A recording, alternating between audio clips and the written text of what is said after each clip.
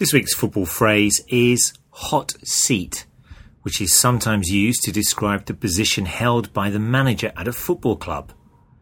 Now, we use the term hot as the role usually contains quite a lot of pressure.